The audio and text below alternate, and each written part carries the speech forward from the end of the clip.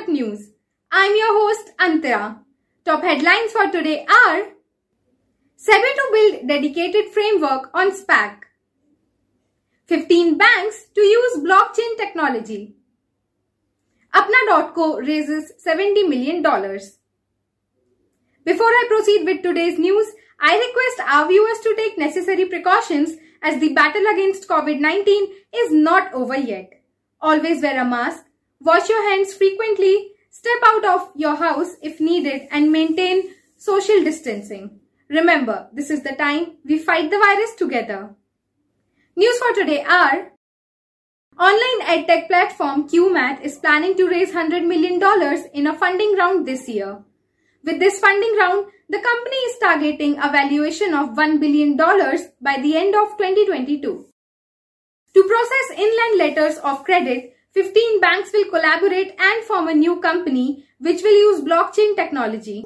The new system will verify data using invoices on GST and e-way bills. This will quicken transactions and eliminate risk of frauds.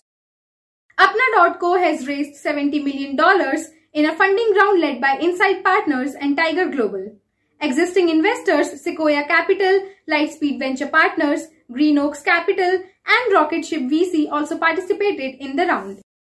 Online automotive marketplace Carro has raised $360 million in the latest funding round led by SoftBank Vision Fund 2. With this funding round, the company has become the region's latest unicorn.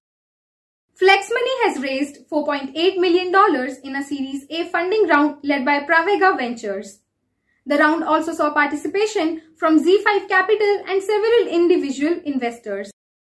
D2C startup Pilgrim has raised ₹13 crore in a Series A funding round led by Fireside Ventures, Rukum Capital and the founding teams of both NoBroker and the founder CEO of Bewakoof.com. Pilgrim is a beauty and personal care platform. Junio has raised an additional funding of ₹5 crore from venture capitalists, HNI investors and family offices led by Rajiv Dadlani Group. It is a kid-focused digital pocket money startup.